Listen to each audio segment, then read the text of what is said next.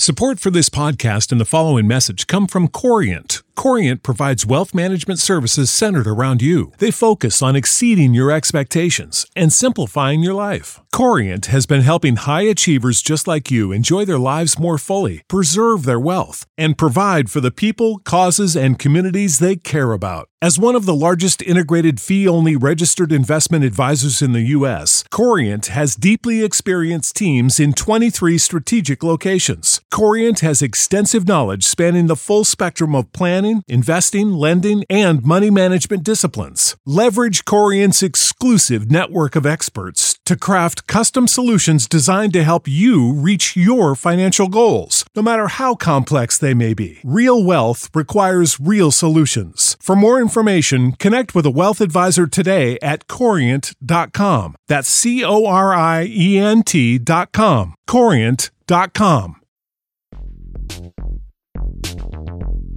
Well, welcome in, everybody. Latest edition of the SportsMediaWatch.com podcast. I am the somewhat capable, somewhat rested host. I've recovered somewhat from the college basketball season, now getting ready for the NFL draft coming up, by the way, soon. TJ Reeves, he is the owner, the operator, the purveyor, the man you read all the time through SportsMediaWatch.com. John Lewis, a.k.a. Paulson, back for another edition of the show as we head on in this merry month of April. Easter done, Passover for those that celebrate done, the USFL that has kicked off, the NBA playoffs that have started. We have got much to cover, discuss here on the show. John, as always, how are things? Oh, hectic as usual. So that's what happens at the end of the semester, right? Yes. And do I understand this correctly? Final exam coming soon. So the stress level escalates times 2 or times 3, if that's the case, right? More for the students than for me, though I do have to grade these things. Do we do them only in multiple choice or do we have essay form? That's what we want. Yeah. Well, if you're using Canvas, word to the wise, don't bother using any fill in the blank questions. It's the most ridiculous thing. If the answer is just slightly off, just in case, right? Like they use a lowercase and I put the answer in an uppercase, Canvas says it's wrong. So don't ever use that functionality with that. Sounds like first world frustrations for the man trying to grade papers in addition to doing the Sports Media Watch thing on the website. Plenty to talk about, a lot to get to. The NBA playoffs, as I mentioned, are underway. The ratings are up. The USFL did kick off despite a hellacious weather weekend in the greater Birmingham, Alabama, and in the state of Alabama area that delayed things on Sunday and delayed the Sunday night USFL game to Monday night that involved the Tampa Bay Bandits and their resurgence. Again, a full disclosure, I do this show in the Tampa Bay area, and can I confess to you, I can't tell you, even after they played a game, a single player on that team because they do no marketing in any of these local markets, whether you're talking about New Jersey, Houston, Pittsburgh. John, we don't know who the players are, but they are playing games and they're showing them on TV, so we'll talk about the USFL in a bit. It did get underway. So we've got a lot to cover here on the show. Why don't we begin with the NBA? When last you and I talked and released the podcast, the play-in games were being played to set the field, for a lack of a better metaphor, for the 8-team Eastern Conference, 8-team Western Conference playoffs. So that all sorted out last week. And then on the weekend, the playoffs got underway. And the headline would be, would it not, ratings up for the NBA playoffs? Elaborate more. Well, so it was a spectacular Sunday for the NBA in the Nielsen's because you got the incredible game, Boston and Brooklyn, a lot of drama, a lot of intrigue, a lot of middle fingers and all of that, and 6.89 million viewers, right? So when I say 6.9 million viewers, you might say, oh, that's pretty good. But for the NBA, that is the largest opening round audience since NBC's final opening round game 20 years ago, which was Portland and the Lakers. Wow. Yeah. Say that again. That's the largest opening weekend in how many years? 20 years since NBC. Wow. And that was that 5:30 p.m. window that NBC used to put the primary games in. So most watched opening weekend playoff game in 20 years, Brooklyn and the Celtics, and helped the NBA to its most watched opening weekend of the playoffs in 11 years. And this is with LeBron and the Lakers not in the playoffs. And it's also not keyed by Golden State. Now, this is a very interesting thing because LeBron's not there. We've seen that before. 2019, LeBron wasn't there, and the Warriors were the only thing keeping the NBA's ratings afloat. This year, the Warriors game was the third most watched game of the weekend. Not only that, the Warriors game was less of a draw than the Warriors' last playoff opener in that 2019 playoffs. So in the 2019 playoffs, without out of home, the Warriors opened with 4.8 million viewers against the Clippers in the same Saturday night window that they were in this year, 4.5 million this time. So you can't credit LeBron. You can't credit Golden State, which to me for the NBA is a huge win because the NBA has been far too dependent on LeBron James and Golden State for a very long time. You want to have Golden State there. And of course, I'm sure the league would love to have LeBron there, but you need to be able to live without just two. Very true. And the Northeast in particular has got to be strong with a team, whether that's Boston, New York, whoever it is.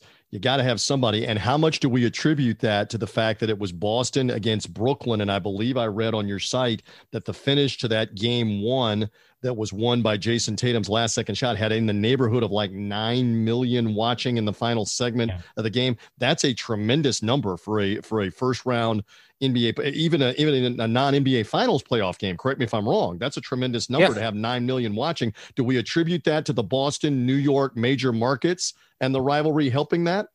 Well, one, I will say, as you bring that point up, that game pretty much had the exact same audience as Bucks Nets game 7 last year, in the second round, which was the most watched game of the playoffs outside of the finals. So that tells you, this is the opening weekend. But, I don't want to overstate the importance of having those Northeastern markets because we had the exact same Boston-Brooklyn series last year, and game 1 was 3.8 million. Granted, that number has since been revised. I don't know what the revised figure is, but it was 3.8 million on a Saturday night. So it's not just, Boston and Brooklyn are good. It's Boston and Brooklyn plus the expectation of a high quality series. The fact that Boston last year was not very good. No one thought they'd be competitive. This year, they're very good. They've been surging. And obviously the drama with Kyrie last year, you did not really have that because even though the fans were back, they weren't back the way that they are now. So all of that is to say that there are particular conditions this year that made that number as good as it was. So one thing I want to point out, and I think it's very important in our discussion of sports TV ratings, especially in this era of constant press releases about how good the ratings are. We have a very difficult dynamic here. We have the Clay Travis element that, thrives on, their ratings are low. Look how low their ratings are. And then we have the PR element where every single rating is the most spectacular thing ever. And trying to find the truth is very difficult. What's the cliche? Truth is always somewhere where? In the middle, right? Of those two extremes, right? And the other cliche is there are lies, damned lies, and statistics, right? Very good. Quote yourself some Mark Twain, why don't you, on the SportsMediaWatch.com podcast. I like that. Go ahead. Well, the reality is that the ratings are telling two completely different stories. And that's been the case for a long time. It was the case of the Super Bowl, and it's the case here.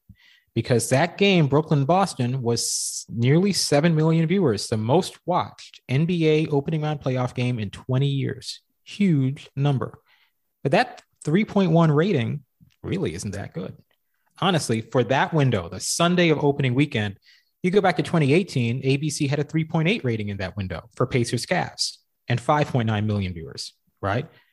Blazers Warriors in 2017 with a 3.7. Pistons Cavs in 2016 was a 3.4. A 3.1, honestly, is on the lower end of that window since ABC's been carrying the NBA. However, they would care more about the audience, the actual audience, the ratings, yes, but the actual audience they care about more. But I understand your point, yes. But the thing is, though, and I get it. I get why the networks don't even include the household rating in their press releases anymore, right? But to me, the household rating is like adjusting for inflation. Nielsen keeps pouring all this extra stuff into the viewership all the time. And of course, the numbers are going to keep rising if you have additional data now than you were putting in a few years ago. Yep.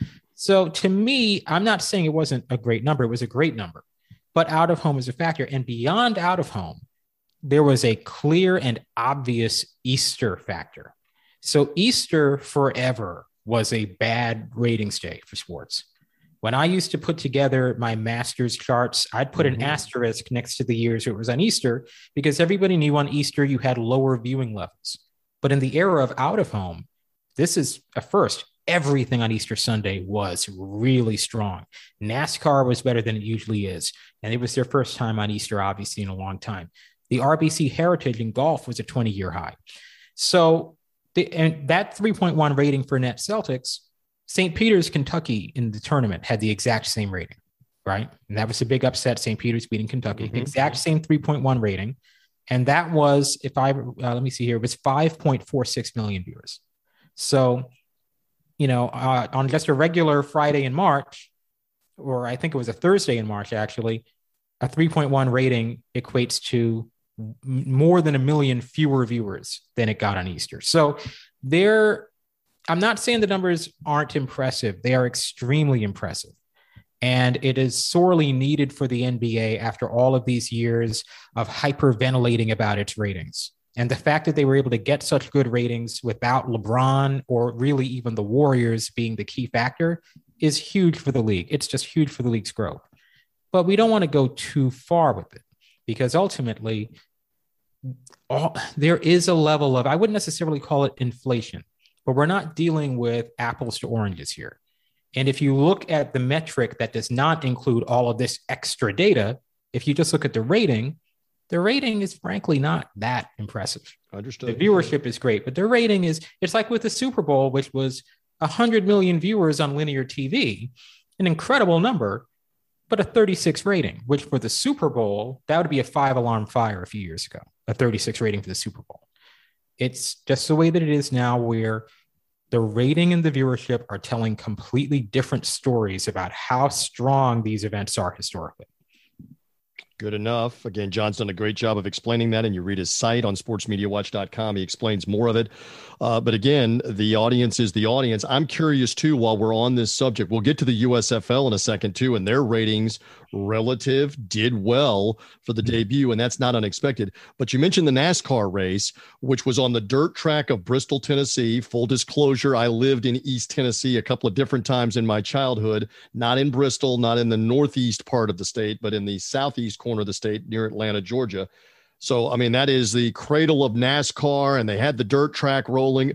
To what do we attribute this? Because a lot of times, correct me if I'm wrong, NASCAR would not run a race on Easter. They do not run a race on Mother's Day. Always take Mother's Day off. They don't run a race a lot of times on Easter.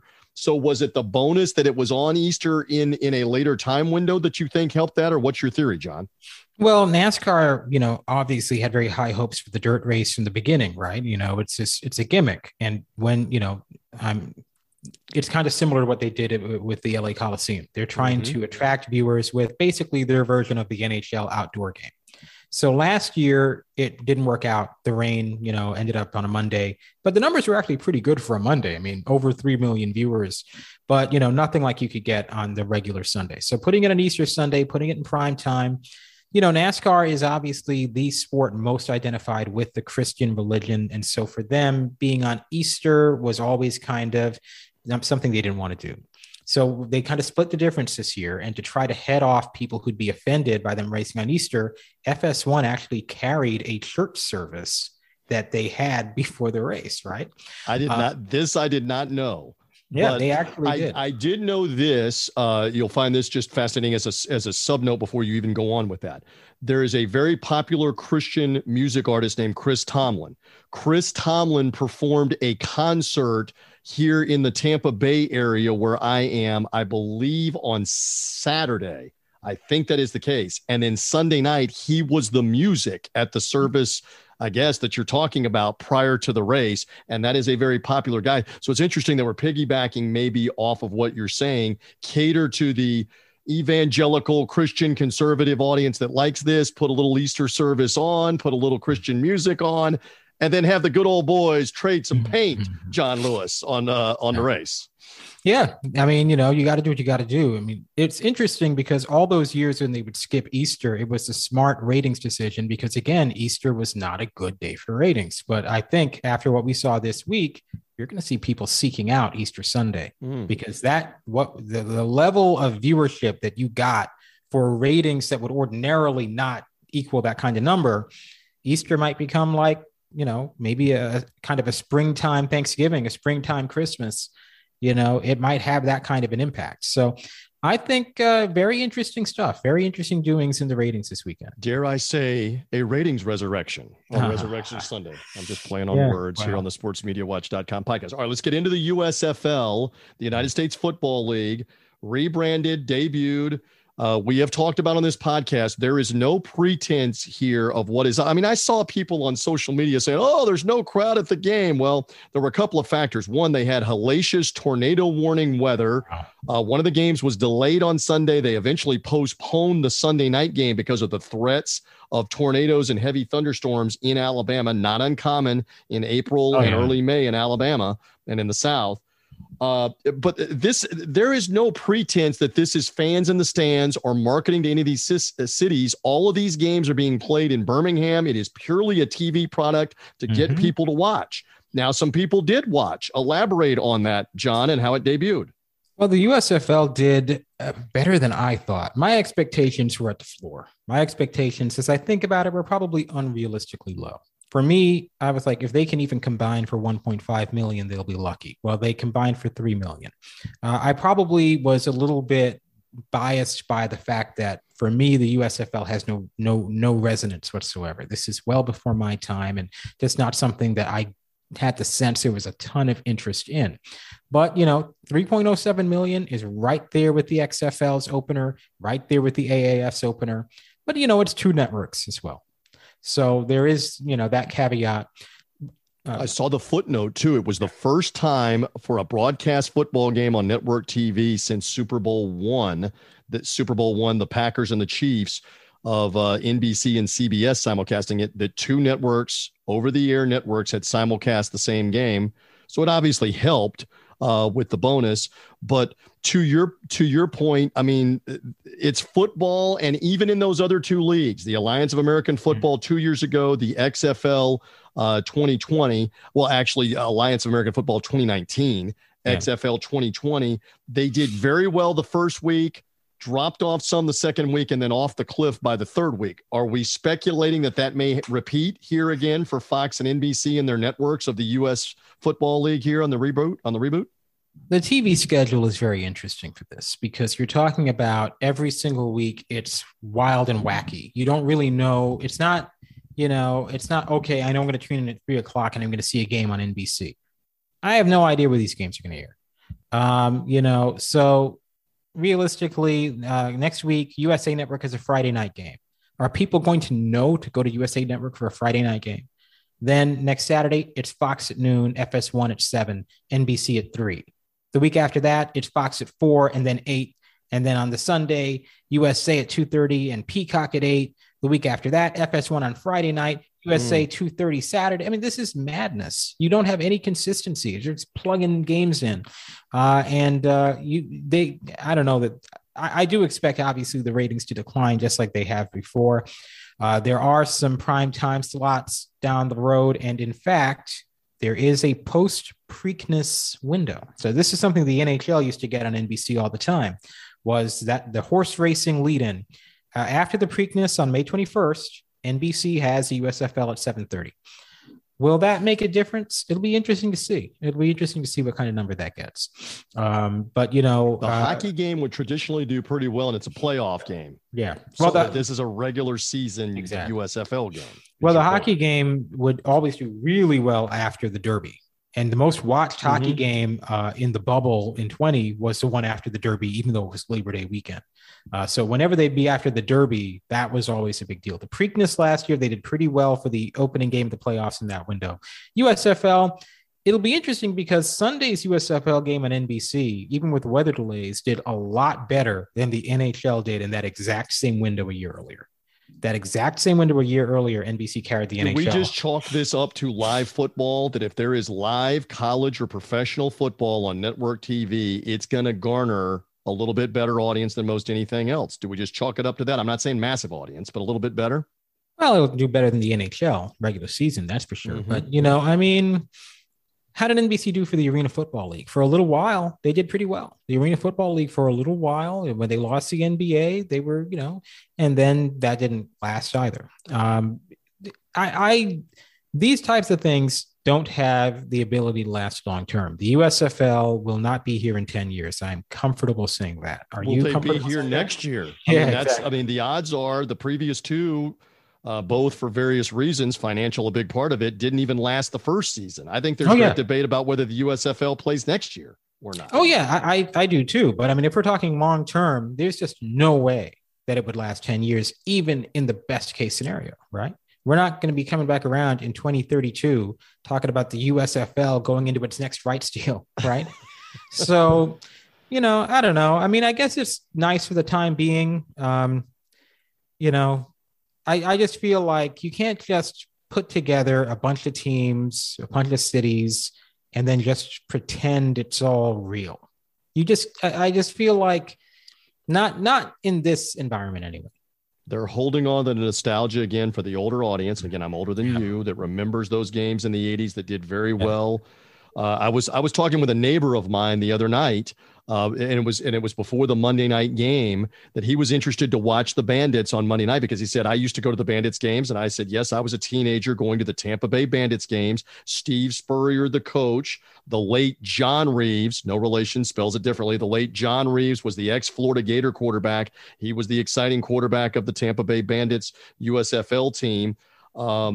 They had some exciting players, and John, I'm not exaggerating. They had 55 or 60,000 people at the Bandits games, and they weren't the only ones. In a lot of other markets, whether it was the Silverdome for the Michigan Panthers, whether it was the Philadelphia Stars and the Baltimore Stars, they would have 40, 50, 60,000 people at these games. Even the Oakland Invaders, thank you, playing in Oakland's Alameda County Coliseum where the Raiders played, they would have 45,000 come to the games.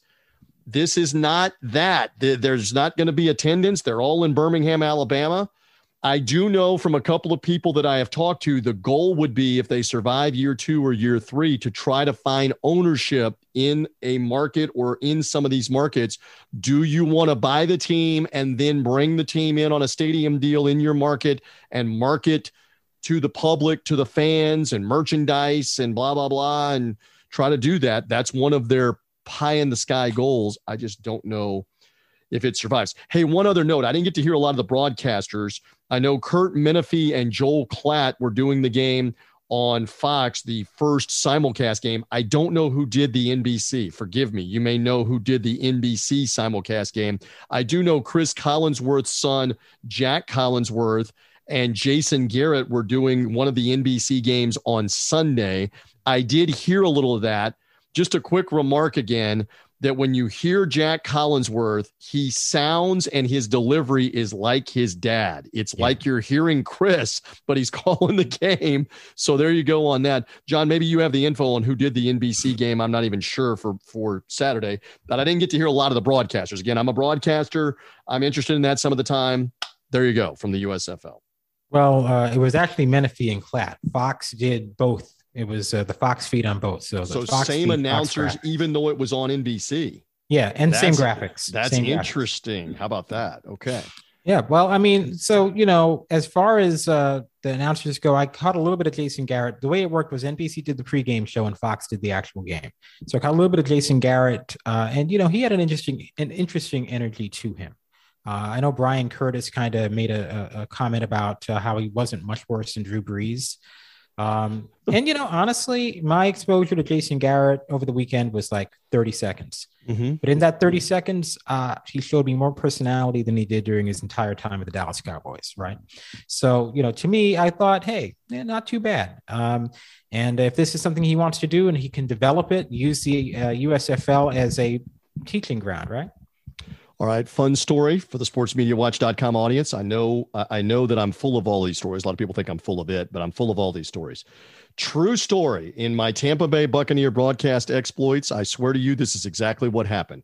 Tampa Bay Buccaneers playing a game in New Orleans against their NFC South rival, the New Orleans Saints. Jason Garrett, recently retired player for the Dallas Cowboys in 2004, is getting an opportunity. It's later in the season to broadcast the game on one of the Fox broadcast teams as the analyst. They probably had 6 or 7 teams to do games that weekend, 5 or 6 or 6 or 7. He was probably the 6th or the 7th team to do the game. I kid you not, the Bucs had injury concerns going into the game at quarterback. And in the first quarter of the game, if I recall correctly, let me get my chronology correct, Brian Griese was injured in the first quarter of the game. So as it turns out, the Bucs were down to like 1.5 quarterbacks, including a practice squad guy that hadn't played. I kid you not that John Gruden, after the game, sought out Jason Garrett and said, "Can you be in Tampa tomorrow to work out for us?" And he was there Monday, the day after he broadcasted a Saints-Buccaneer game, a Buccaneer loss, and the Buccaneers signed him to the active roster, John Lewis, for a couple of games to have him as an emergency quarterback after he had broadcasted a Buccaneer game in 2004, the truth, the whole truth, and nothing but the Jason Garrett broadcasting truth. And you got it right here on the sportsmediawatch.com podcast. How about that? Oh, yeah. Well, you got to take your opportunities where you can get them, right? And by the way, the check playing in the NFL is better than the broadcasting check. Well, I say not that, anymore. But now it's escalating. But at that time, it was definitely better on the check from game to game. So the USFL does rock along. All right, I think we are ready to get to it and have some fun. Speaking of the football broadcasting, that's going to tie into our first subject with this. Love it or leave it. Speaking of NBC, they did officially announce on Tuesday, Mike Tirico, no surprise, Chris Collinsworth, the Sunday night broadcasters, and the word had leaked that Melissa Stark will be the Sunday night third sideline broadcaster, the sideline reporter, reprising her role from Monday Night Football back 20 years ago or so. And Melissa's also been doing work with the NFL and the NFL Network and doing some sideline work here and there on NFL Network broadcasts. John, love it or leave it here on the addition of Melissa Stark, essentially in the old Michelle Tafoya role for Sunday Night Football NBC. What are your thoughts? Well, my first thought is, what did Catherine Tappan do to anybody, right? Because she was pretty plainly the heir apparent. This is ESPN hasn't done a vote of no confidence like this. Are you kidding? So I was surprised that, there must be more to that because she was the heir apparent. It wasn't even subtle. We all knew that she was going to get that job. And so I don't even know where she goes after this because it kind of feels like the type of thing that's difficult to come back from, going from having that kind of a job and being the secondary sideline reporter on the Super Bowl to NBC saying, we're going to go in another direction to another network, someone who's never even worked for us before. It's a big vote of, I wouldn't say no confidence just because I don't know what's going on there. And let me interject. She's got a big hockey background. They hired her originally to be a hockey studio host and personality all the way through their Stanley Cup playoff coverage, etc. It could be, I don't know. I don't know her. I don't know the situation, that maybe she tried this and she was letting them know, I would rather do hockey. I would rather do something else. That's possible. Again, we're just speculating. I don't know, but clearly it's a bold move by NBC to bring Melissa Stark in. And that's a good point. Maybe she didn't want to do it. Maybe she said, I don't want to do this. And in that case, more power to her. TNT has nothing but men in their NHL studio. They could probably use a female presence. You can't really get away with anymore having men exclusively in your, employ. So there's a role at TNT, I'm sure, if she would want it. That is something that they probably pretty desperately need to take care of there. We will know the answer soon enough on whether Catherine Tappan is still with NBC doing other things or not, or whether she's somewhere else. What else is there to do? Right. The USFL? Unless she's doing hockey. I don't think she's going to Vince McMahon's wrestling that's on the USA Network. Probably not on that. Another subject. Love it or leave it. Sticking with the football, very interesting this week. And I don't want to go down a political rabbit hole completely, unless John has some interest in doing this. After all, this is the sportsmediawatch.com podcast. There was an announcement this week by Mel Kiper, who is synonymous with the NFL draft coverage on ESPN. I mean, you say that name as I just did, and the first thing you think of is the NFL draft when you hear Mel Kiper Jr., and it was announced that he will not be part of the on-site coverage in Las Vegas for the upcoming NFL draft coverage for the 3 nights and the day on Saturday, April 28th, 29th, and 30th, the 3-day festival essentially for the NFL draft. So Mel Kiper has announced, and he has made it very clear that it's because of his non-vaccination status that ESPN has got a hard and fast policy that he can't be part of their coverage. All right, John, your thoughts on this, on love the decision or leave it alone here, and shouldn't they have 32 years he's been doing this for ESPN, and he will not be part. I anticipate, I don't know this to be the case, he'll be part of the coverage somehow remotely, but he's not going to be there. That's been announced. What are your thoughts? Well, my thought is that at some point, unvaccinated people are going to have to be allowed to do their jobs, because the whole point of the vaccine mandates was to pressure unvaccinated people into getting vaccinated. Well, a lot of them still didn't get vaccinated anyway, right? And at this point, I guess the real question is, are we still operating under the assumption that an unvaccinated person poses a grave threat to public health? I don't really think we are. I think Kyrie Irving just scored like 40 points in a crowded stadium with 20,000 people the other day, and the only story was him giving people the finger. It wasn't COVID. So ESPN is inevitably going to have to drop this vaccine mandate. They're going to have to, again, I mean, when it comes down to it, you're not going to pressure people into injecting themselves with something that they don't trust. You're just not going to. Even if they're wrong, even if they're misguided, you're not going to. That's like such the very idea of trying to pressure someone into that, they're going to retrench and say, I'm not going to do it. Sometimes they'll say, I'm not going to do it just because you're trying to force them to do it. And let me give you an example of exactly what you're saying. The NFL itself was very heavy-handed. That's the phrase that I will use, because they said to all NFL media and all NFL broadcasters, including the guy you're talking to on this podcast, if you are working the NFL this year in a press box in any capacity, if you're going to come in the stadium, you don't have a choice. You don't have an option. You don't have an exception, even a medical exception. You're either going to take the vaccine or you're not. And I had to make that decision along with everybody else. And I obviously work the NFL season, so you know what my decision was, John, on that. So I just thought I would interject that. Just one more time, though, here again, that he is synonymous with their draft coverage.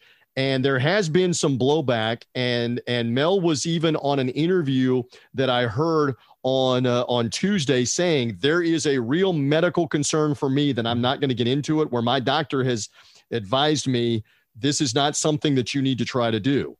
So where's the middle ground? If it's Mel Kiper in the draft, I'm with you on that.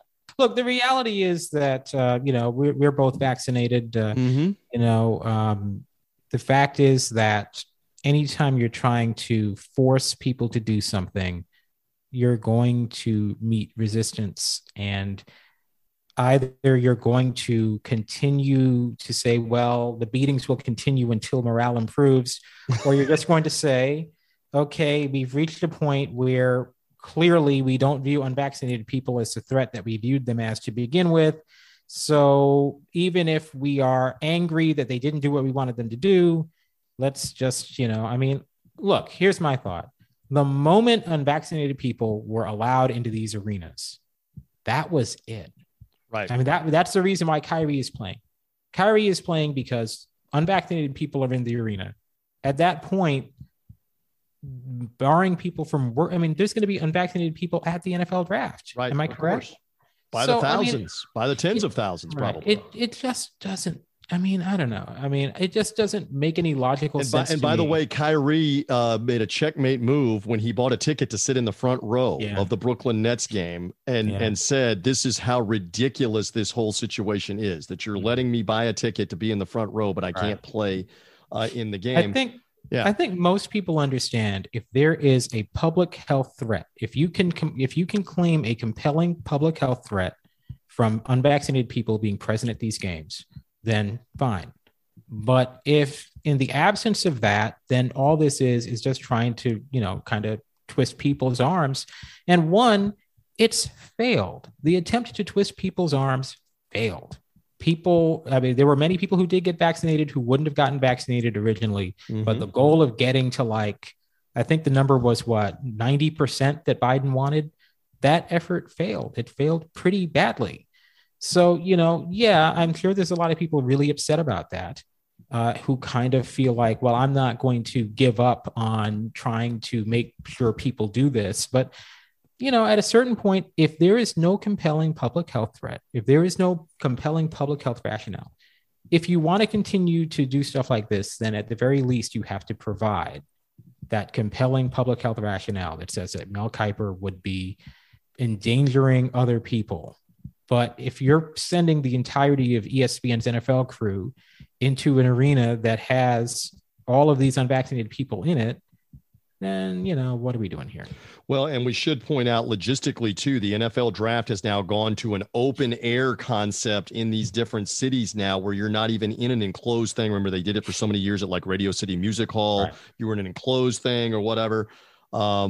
So again, we could go on for another 10 minutes. You know who I've been thinking of about this? And while you and I were talking, Allison Williams, who I don't really know. I know of her, but she basically lost her ESPN job, taking the stand that for medical reasons and for my own beliefs here on, I don't know that this is the best idea to put this in my body.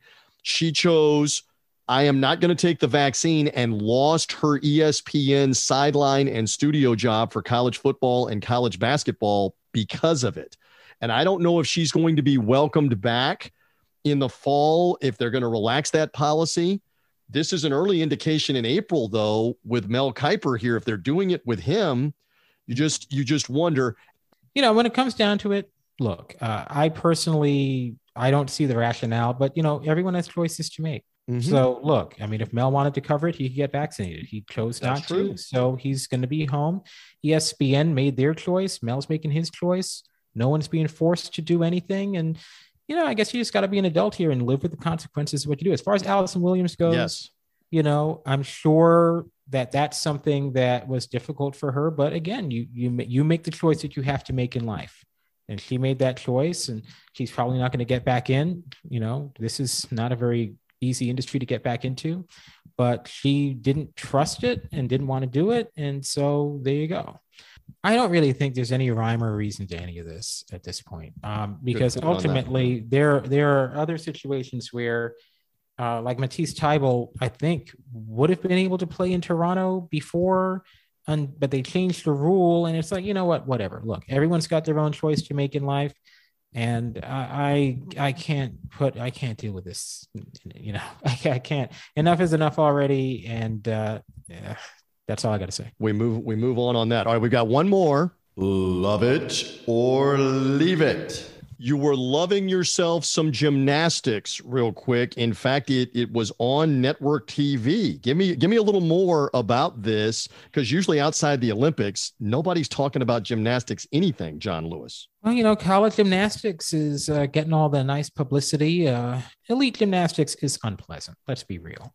Elite gymnastics is abusive, high pressure, high stakes, and Tim Daggett on the announcing, which is also kind of difficult to deal with, right? So, elite gymnastics is, I personally, since the Magnificent Seven, I can't stand it. College gymnastics is very different. You don't get the sense that people are there against their will, being browbeaten constantly or abused in any way. It's not. And they're, the other thing too, they're adults, which means they're not 50 pounds, right? Like it's unnerving sometimes when, especially you think back to the Chinese gymnasts in 2008, and like is this healthy? Should this be going on? Mm-hmm. You don't have that with that. But what DeVore Myers wrote is that ultimately college gymnastics has a lot of the same problems. It might be a little bit less off-putting than elite, but they have their issues, and certainly the horrible Larry Nassar thing happened at Michigan State as well as USA Gymnastics. Yep. But with all of that as a backdrop, there's certainly an element of the discussion of college gymnastics being something that's on the rise. And ABC on Sunday, its most watched college gymnastics telecast on any network in 11 years since CBS aired the national championship in 2011. The interesting thing about that number, it was up from last year when the sport made its return to ABC. It was up from last year despite being in an earlier window. They moved it from 3 p.m. last year to 1 p.m. this year to accommodate the NHL. And then they grew their audience and beat the NHL as well. Wow. So they beat that NHL lead out. The NHL game that moved them up 2 hours, they outdrew that. How about that? Yeah. So their niche audience better than the hockey niche audience on ABC. There's a real audience for this. One, it's, when we talk about women's sports, we talk about ratings. You got to have that collegiate tie because the WNBA never had that.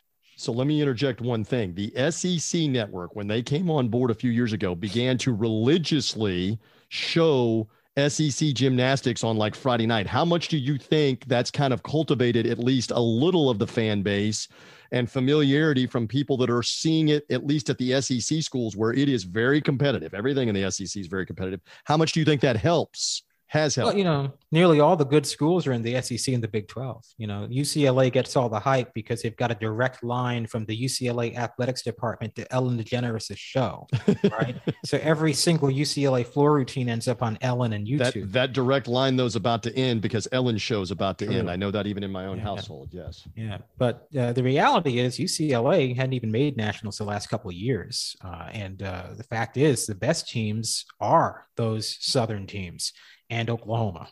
So the SEC, Oklahoma, and Utah, those are the stars. And the reality to the depth and the breadth of John Lewis's power rankings in the gymnastics world, in the ladies gymnastics world of college athletics. I'm impressed at the end of the podcast, real quick.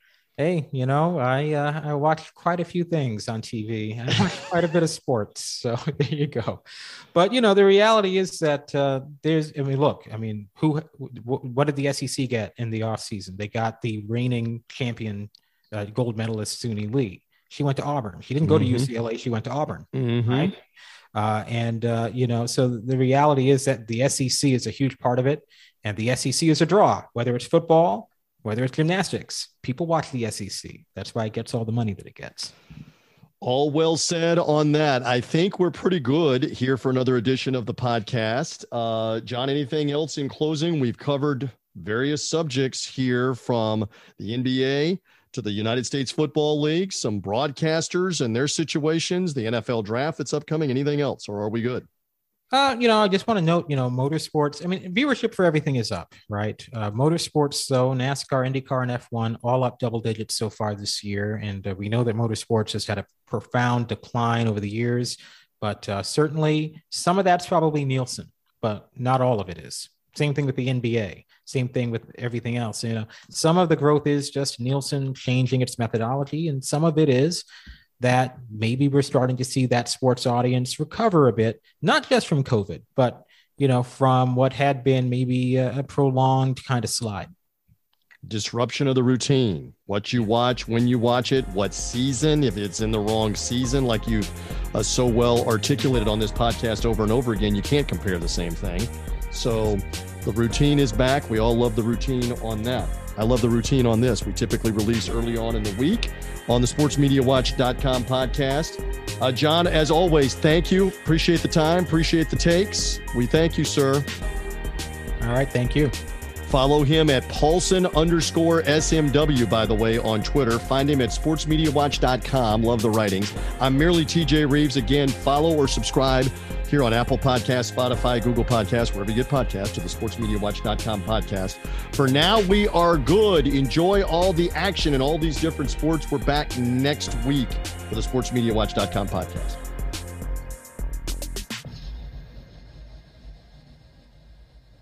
You know how to book flights and hotels. All you're missing is a tool to plan the travel experiences you'll have once you arrive. That's why you need Viator. Book guided tours, excursions, and more in one place. There are over 300,000 travel experiences to choose from, so you can find something for everyone. And Viator offers free cancellation and 24/7 customer support for worry-free travel. Download the Viator app now and use code Viator10 for 10% off your first booking in the app. Find travel experiences for you. Do more with Viator.